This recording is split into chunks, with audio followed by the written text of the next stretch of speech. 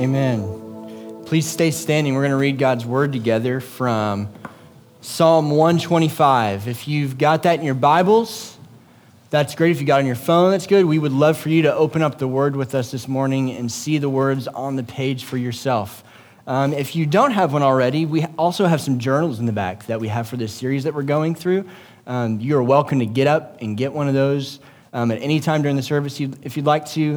They're in the Psalms of Ascent that we're walking through, Psalms 120 through Psalm 134. So Quinn, our brother, is going to read the word for us, Psalm 125.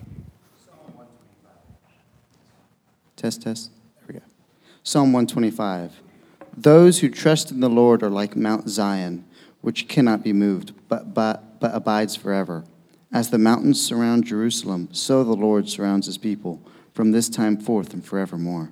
For the scepter of wickedness shall not rest on the land allotted to the righteous, lest the righteous stretch out their hands to do wrong. Do good, O Lord, to those who are good, and to those who are upright in their hearts.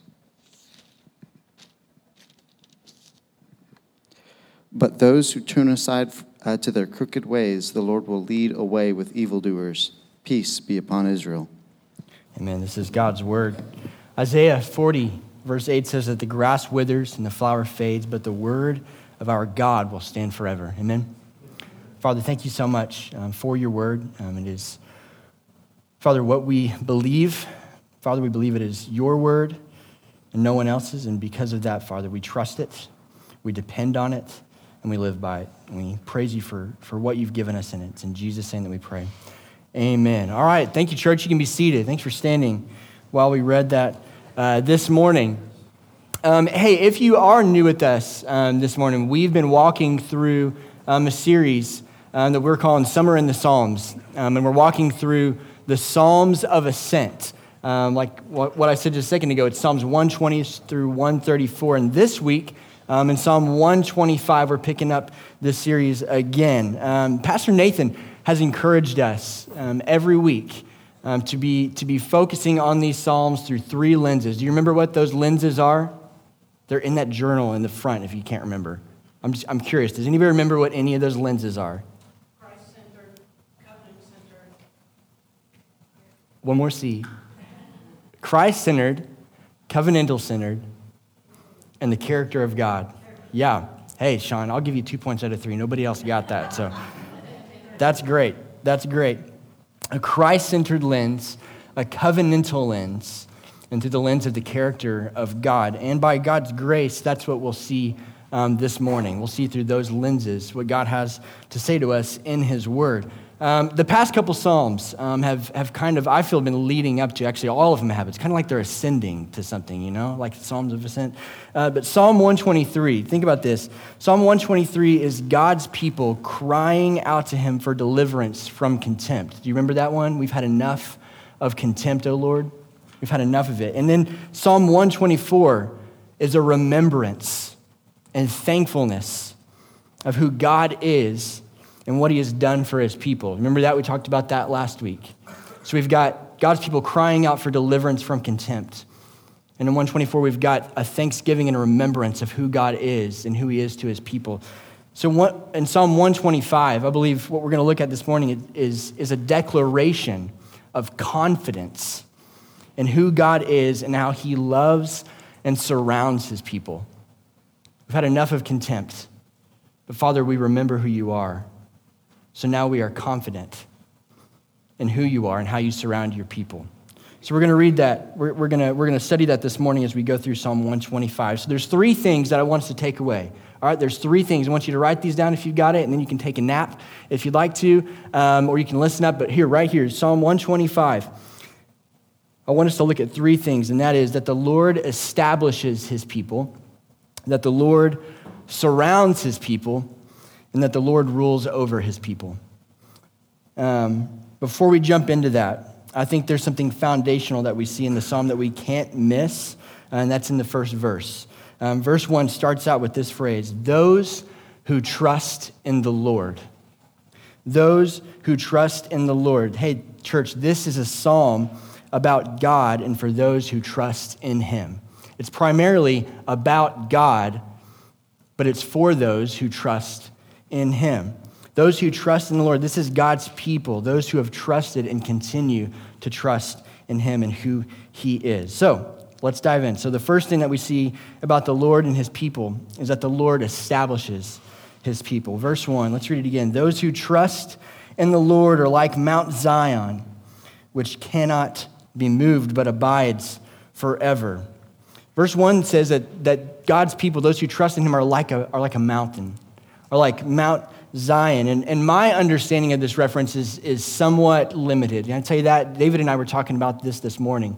He said, ever since I knew we were going to this psalm, I started trying to research what Mount Zion, he's like, there's a lot to it, and a lot that we really can't know without being a part of God's people back then. But we can glean from Scripture and from history what Mount Zion was and what it is. My understanding of this, though, is somewhat limited. But the people of God that were reading this in this time of ascending to Jerusalem, they would have understood the significance of this symbolism very, very well.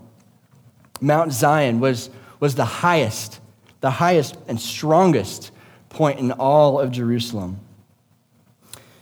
It's a mountain that stands as an image of God's immovable, holy city that the great King David set up.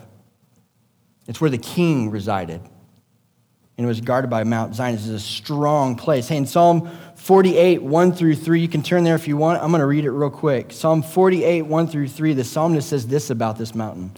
He says, "Great is the Lord, and greatly to be praised in the city of our God. His holy mountain, beautiful in elevation, is the joy of all the earth.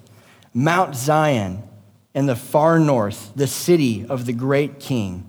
Within her citadels, God has made himself known as a fortress." That's pretty amazing, right? What a cool description that this psalm writer in Psalm 48 is referring to as this beautiful city, this stronghold, this place where the king resides and where God has made himself known. That's Mount Zion. Hey, later in the book of Hebrews, later on long after these psalms were written, the writer of Hebrews calls this place the place where God's people and the living God abides. Not just back then, but now. So we know that he's not actually referring to the Mount Zion. He's actually talking about a place that's eternal, a place where God abides forever, where the living God abides and where his people abide with him. This is Mount Zion. Hey, this is a picture of those who trust in the Lord, and it's not simply meant to be seen as a piece of rock that sits on a piece of dirt at high elevation. It's not just a mountain, not just something that you'd look at. This is a mountain that's set apart. It's a holy place. It's beautiful and it's everlasting. What the psalmist is saying is that the Lord establishes his people, and church, his people cannot be moved. His people cannot be moved. They stand strong, lasting, unwavering, sure, and steadfast. The people of God are a people of confidence. They're a people of peace and steadiness. And the church said, yeah, we are, right? Do you believe that, church? Hey, when I read that, hey, I'm a mountain, does that not get you fired up? Like God refers to his people as a mountain, Mount Zion, this strong, steady people who are not moved. Does that psych you up a little bit? It should. I believe it should, right? It should get you excited. It makes me want to just take on anything strong. I don't have a good example. It makes me want to take on anything because I know that I'm a mountain, right? But before we get a big head about it, and maybe that's just me, before we get a big head about it and pat ourselves on the back for being such a faithful people, such a strong people, we should ask, why are the people of God described in this way? Why? Why is it that the psalmist says that? And I hope for those of us who are Christians, it's actually an easy answer. We don't actually have to ask that question. But the answer is, it's because the Lord, the one true God who made the heaven and the earth, who is not moved, who does not change, who is the same yesterday, today, and tomorrow, is the one who establishes his people. This is why the primary focus and the primary purpose of what is being said here is not a focus on being like a mountain, although it's a pretty amazing picture. The focus is on trusting the one who made the mountain. It's the one who made the mountain. He is the one who is immovable. He is the one who is eternal. And only by trusting him can we be a people established like Mount Zion.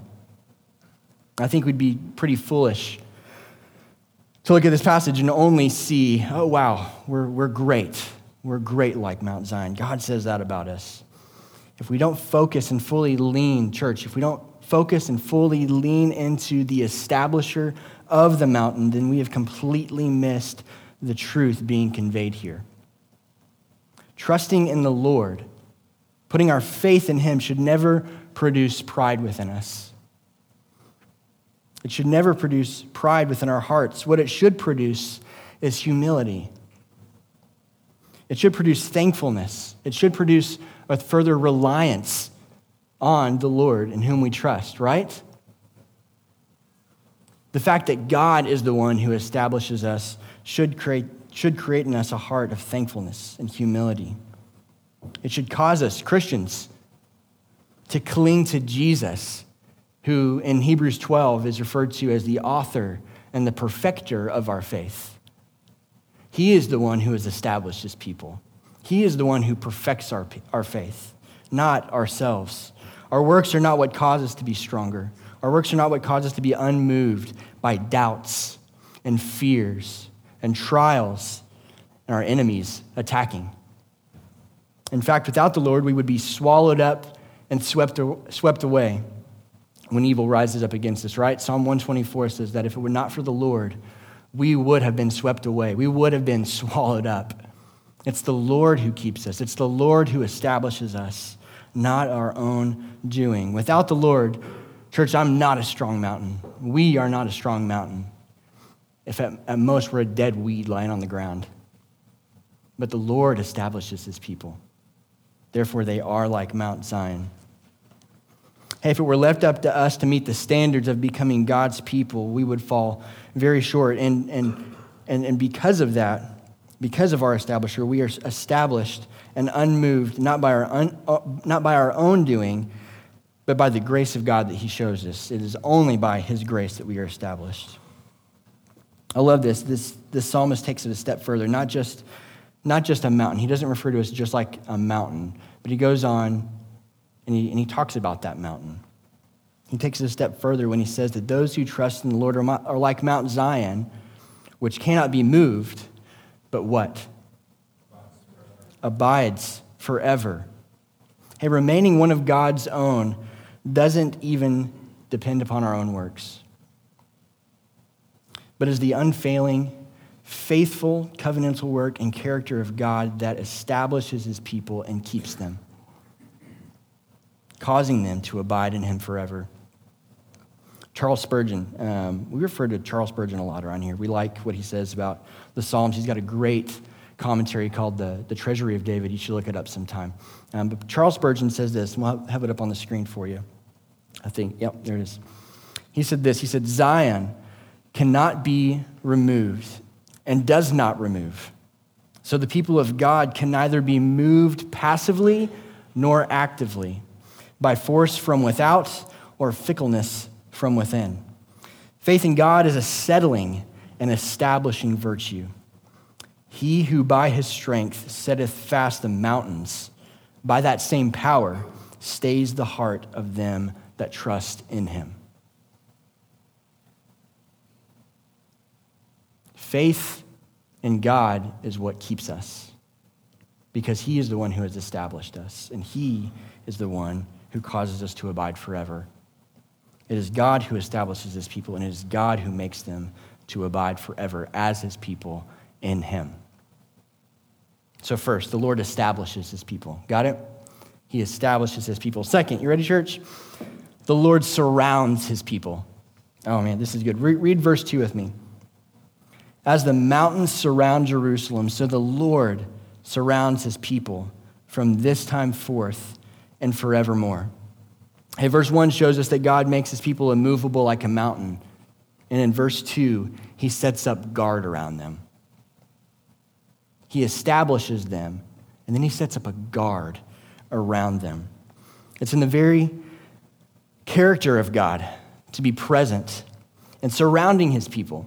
This is who God is. He's never leaving. He's always present with his people. It's because he is a covenant-keeping God that he surrounds his people with protection.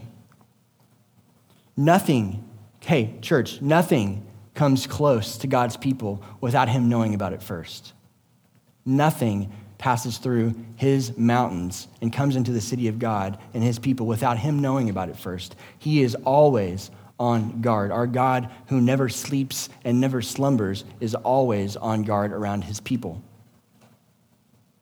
The psalmist uses the example of mountains surrounding Jerusalem to depict how the Lord surrounds his people. Hey, Oklahoma church people, that's a tough one, right? Chris Schunig knows mountains. Katie Schunig knows mountains, right? They're mountain people. They're not mountain people.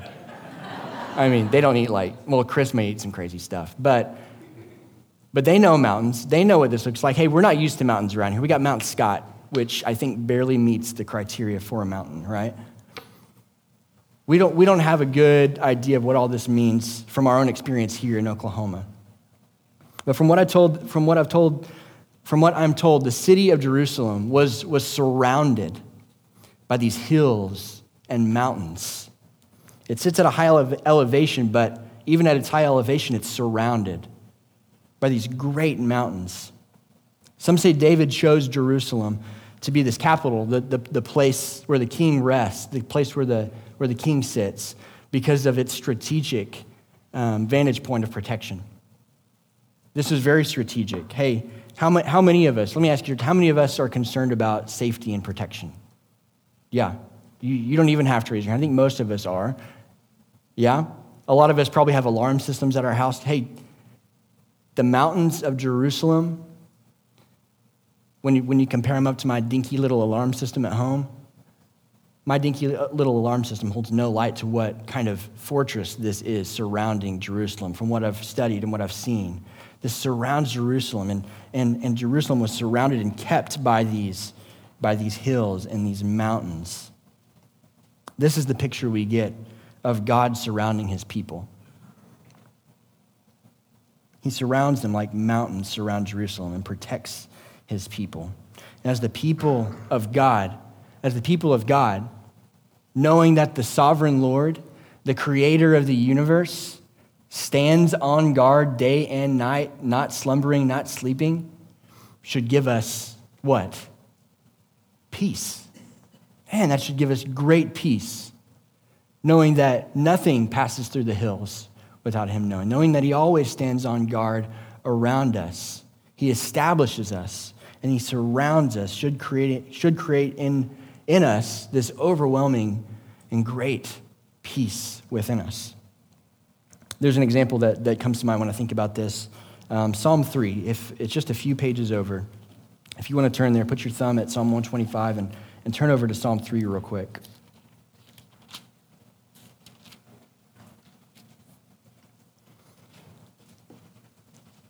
Psalm 3 is a psalm of David. And if some of y'all's headings may say this at the top, a psalm of David when he fled from Absalom, his son. It starts out like this: O Lord, how many are my foes? Many are rising against me. Many are saying of my soul, there is no salvation for him in God. But you, O Lord, are a shield about me, my glory, the lifter of my head. I cried aloud to the Lord, and he answered me from his holy hill. Catch this. I lay down and slept. I woke again, for the Lord sustained me. I will not be afraid of many thousands of people who have set themselves against me all around. Arise, O Lord, save me, O my God, for you strike all my enemies on the cheek. You break the teeth of the wicked. Salvation belongs to the Lord. Your blessing be on your people. Do you see the kind of peace that David has? Can I tell you, this is a time where David's running for his life because his own son is out to kill him. And he's hiding. And he calls out to the Lord, and what happens next? In verse 5, I lay down and slept. I lay down and slept, and I woke again because the Lord sustained me. Let me tell you something. If someone's out for my life, it's going to be awful hard to sleep. Some of you may feel like people are out for your life in one way or another, and you lose sleep over it, right? What kind of peace is this? It's the shield of the Lord. It's knowing that David belongs to the Lord, and he is kept and he is surrounded by him. This kind of peace that comes from the surrounding presence of God. David knows there are enemies out for his life. He's definitely in danger, but he knows it's the Lord who sustains him. Hey, here's what I believe David knew. And I believe it's what the psalmist in Psalm 125 knew. I believe what the people of God knew.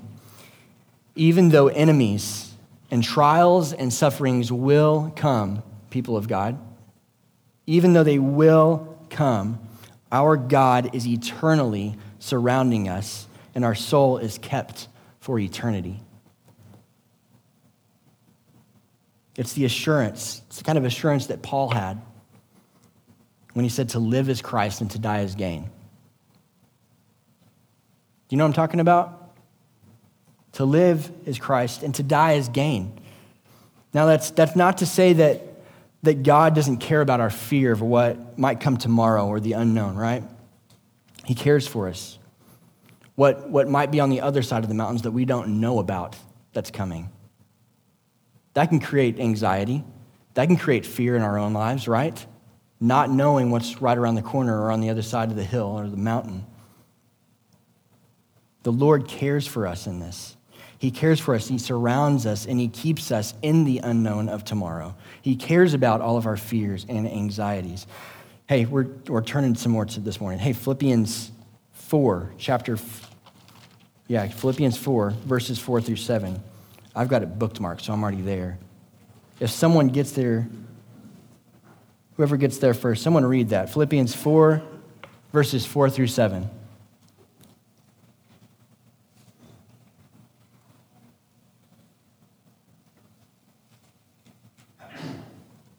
Rejoice in the Lord always. Again, I will say rejoice. Let your reasonableness be known to everyone. The Lord is at hand. Do not be anxious about anything, but in everything by prayer and supplication, with thanksgiving, let your requests be made known to God. The peace of God, which surpasses all understanding, guard your hearts and minds in Christ Jesus. At church, God desires that you bring your anxieties and fears to him. Bring them to him in prayer. He wants you to come to him with these things. And his promise is to what? To guard our hearts and our minds with his peace. In who? In Christ Jesus. That's right. He cares for us now in our current circumstances and in the assurance that we have in Christ. He cares about us right now and what we're feeling and in our fears and our anxieties. But God's surrounding presence and protection is not actually limited to those. Hey, in the moment, it feels like that's impending doom, right? Right at that moment, when those fears and anxieties keep you up at night, it feels like there's nothing else that matters. And God cares about those, but God's presence and his surrounding protection is not limited to our current circumstances. It goes far beyond that. It's not limited to tomorrow. It's not limited for the year. It's not limited to the next 10 years. Can I tell you this? It's not even limited by the grave. The surrounding presence of God is not limited by the grave. What does verse 2 say here? It says, as the mountains surround Jerusalem, so the Lord surrounds his people from this time forth and forevermore. From this time forth and forevermore. Hey, that means eternity. Do you have any Shark Tank friends out there? TV Shark Tank? I know the Bradleys love the Shark Tank. Hey, church, that means in perpetuity. You catch that? It has no end. God's surrounding protection for his people is eternal, never-ending, in perpetuity. Always and forever there. because of who he is. Hey, for the people of God back then and for the people of God now, the forevermore guarding of our souls is through the paid and full sacrifice of Jesus. He is the one that gives us peace. Jesus is the one who gives us peace. He is the one in whom we rest and have full assurance for eternity because we've put our faith in him. The Lord surrounds his people. Lastly, this. The Lord rules over his people. Verse 3, for the scepter of wickedness shall not rest on the land allotted to the righteous, lest the righteous stretch out their hands to do wrong. Hey, something that might go without saying, but we're going to say it anyway. It most certainly has to be said, is that while we're established by the Lord as his people, we certainly are, and while the Lord surrounds his people like mountains, like great hills, while all that is happening, the enemy we face in this world will still attack. I don't think that's something that has to be said, but we are going to say it because we know it, right? We experience that. The enemy in this world still attacks. In our lives, we'll still face terrible sorrow. We still face trials. We still face temptation. And we still face persecution. There will be persecution for the people of God. But the promise and reality is that the scepter of wickedness will not rest on the righteous people of God. Can I say that again? Hey, church, the scepter of wickedness will not rest on the people of God. God will not allow it to rest where his people reside because he will not let them be ruled by the evil in their own hearts again. God cares for us and loves us and keeps us and sustains us in a way that wickedness will never rest on us again. There will be things that attack us, but it will not rest on us. Hey, the Psalm says this, lest the righteous stretch out their hands to do wrong. Did you catch that? The scepter of wickedness won't rest on the people of God, lest the righteous stretch out their hands to do wrong. Hey, this is just straight up evidence, I believe. This is straight up evidence of the grace of God in our lives. The grace of God in our lives. God knows that if it were not for him establishing his people, that if we're not him protecting us and ruling in us, that we would turn back to our ways, our old evil ways, in a heartbeat. It's the grace of God that doesn't allow that to happen. It's only by God's grace that we're not overrun by wickedness too great for us to bear. That even though there are attacks, it will not rest. He doesn't allow it to rest on us. 1 Corinthians 10:13 says this. It says, no temptation has overtaken you that is not common to man. God is faithful, and he will not let you be tempted beyond your ability. But with the temptation, he will also provide the way of escape, that you may be able to endure it. God does not leave us. He doesn't forsake us. And in the temptations, in the trials, because he loves us, because his grace is so overwhelming and powerful, he will not let it rest on us too much to bear. But he does provide a way out through his Son and through his Holy Spirit in us. This is the good news that we need and that we, as the people of God, see the reality of. Amen? So while God surrounds his people with a protection from impending wickedness on the outside, from coming in, he also rules over them and in them to keep them from returning to their own wickedness. And the amazing gospel that we see in this is that he's ultimately done this through his Son, Jesus.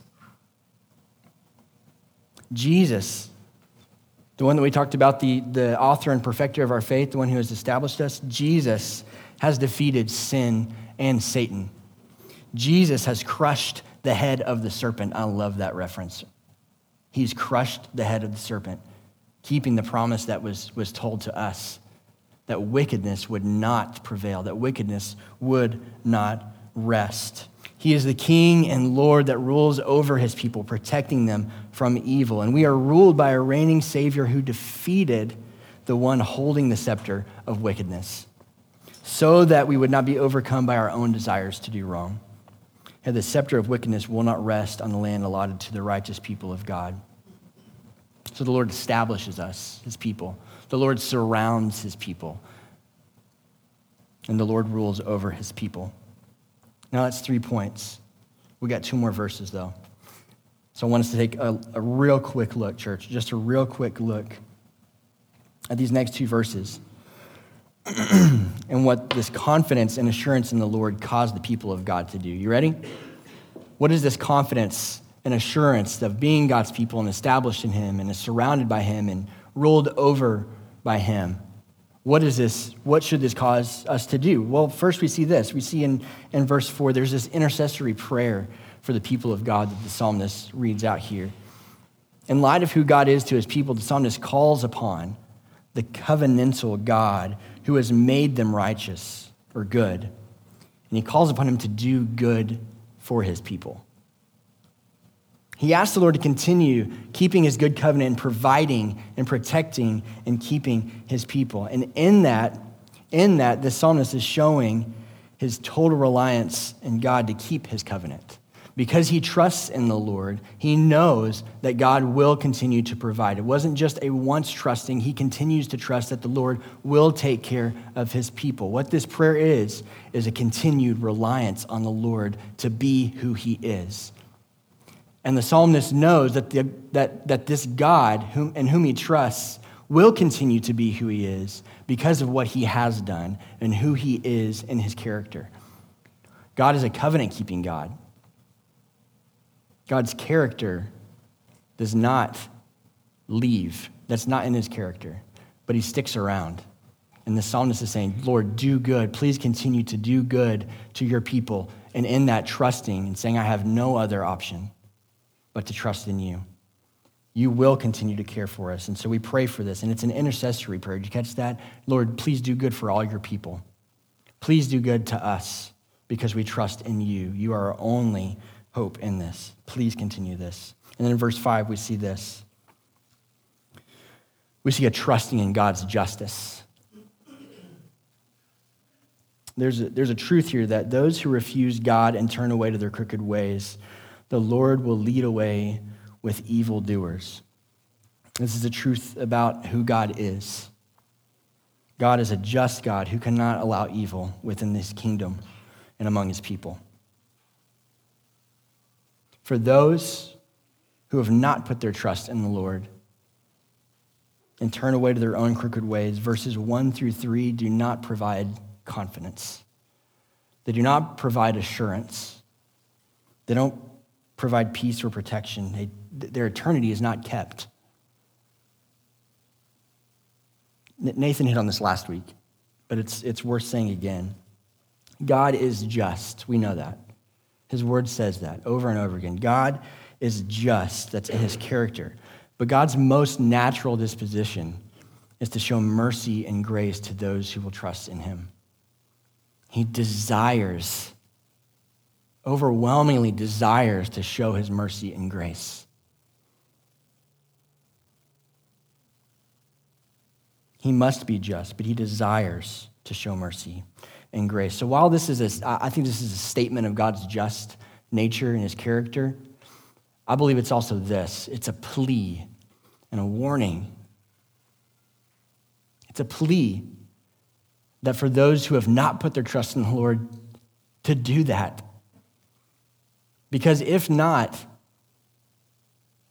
the impending judgment for those who are evildoers, who are not kept in Jesus because of his sacrifice, is eternal separation from God, is an eternity in a place called hell. So God's just, but his mercy and his grace are more for those who will seek him.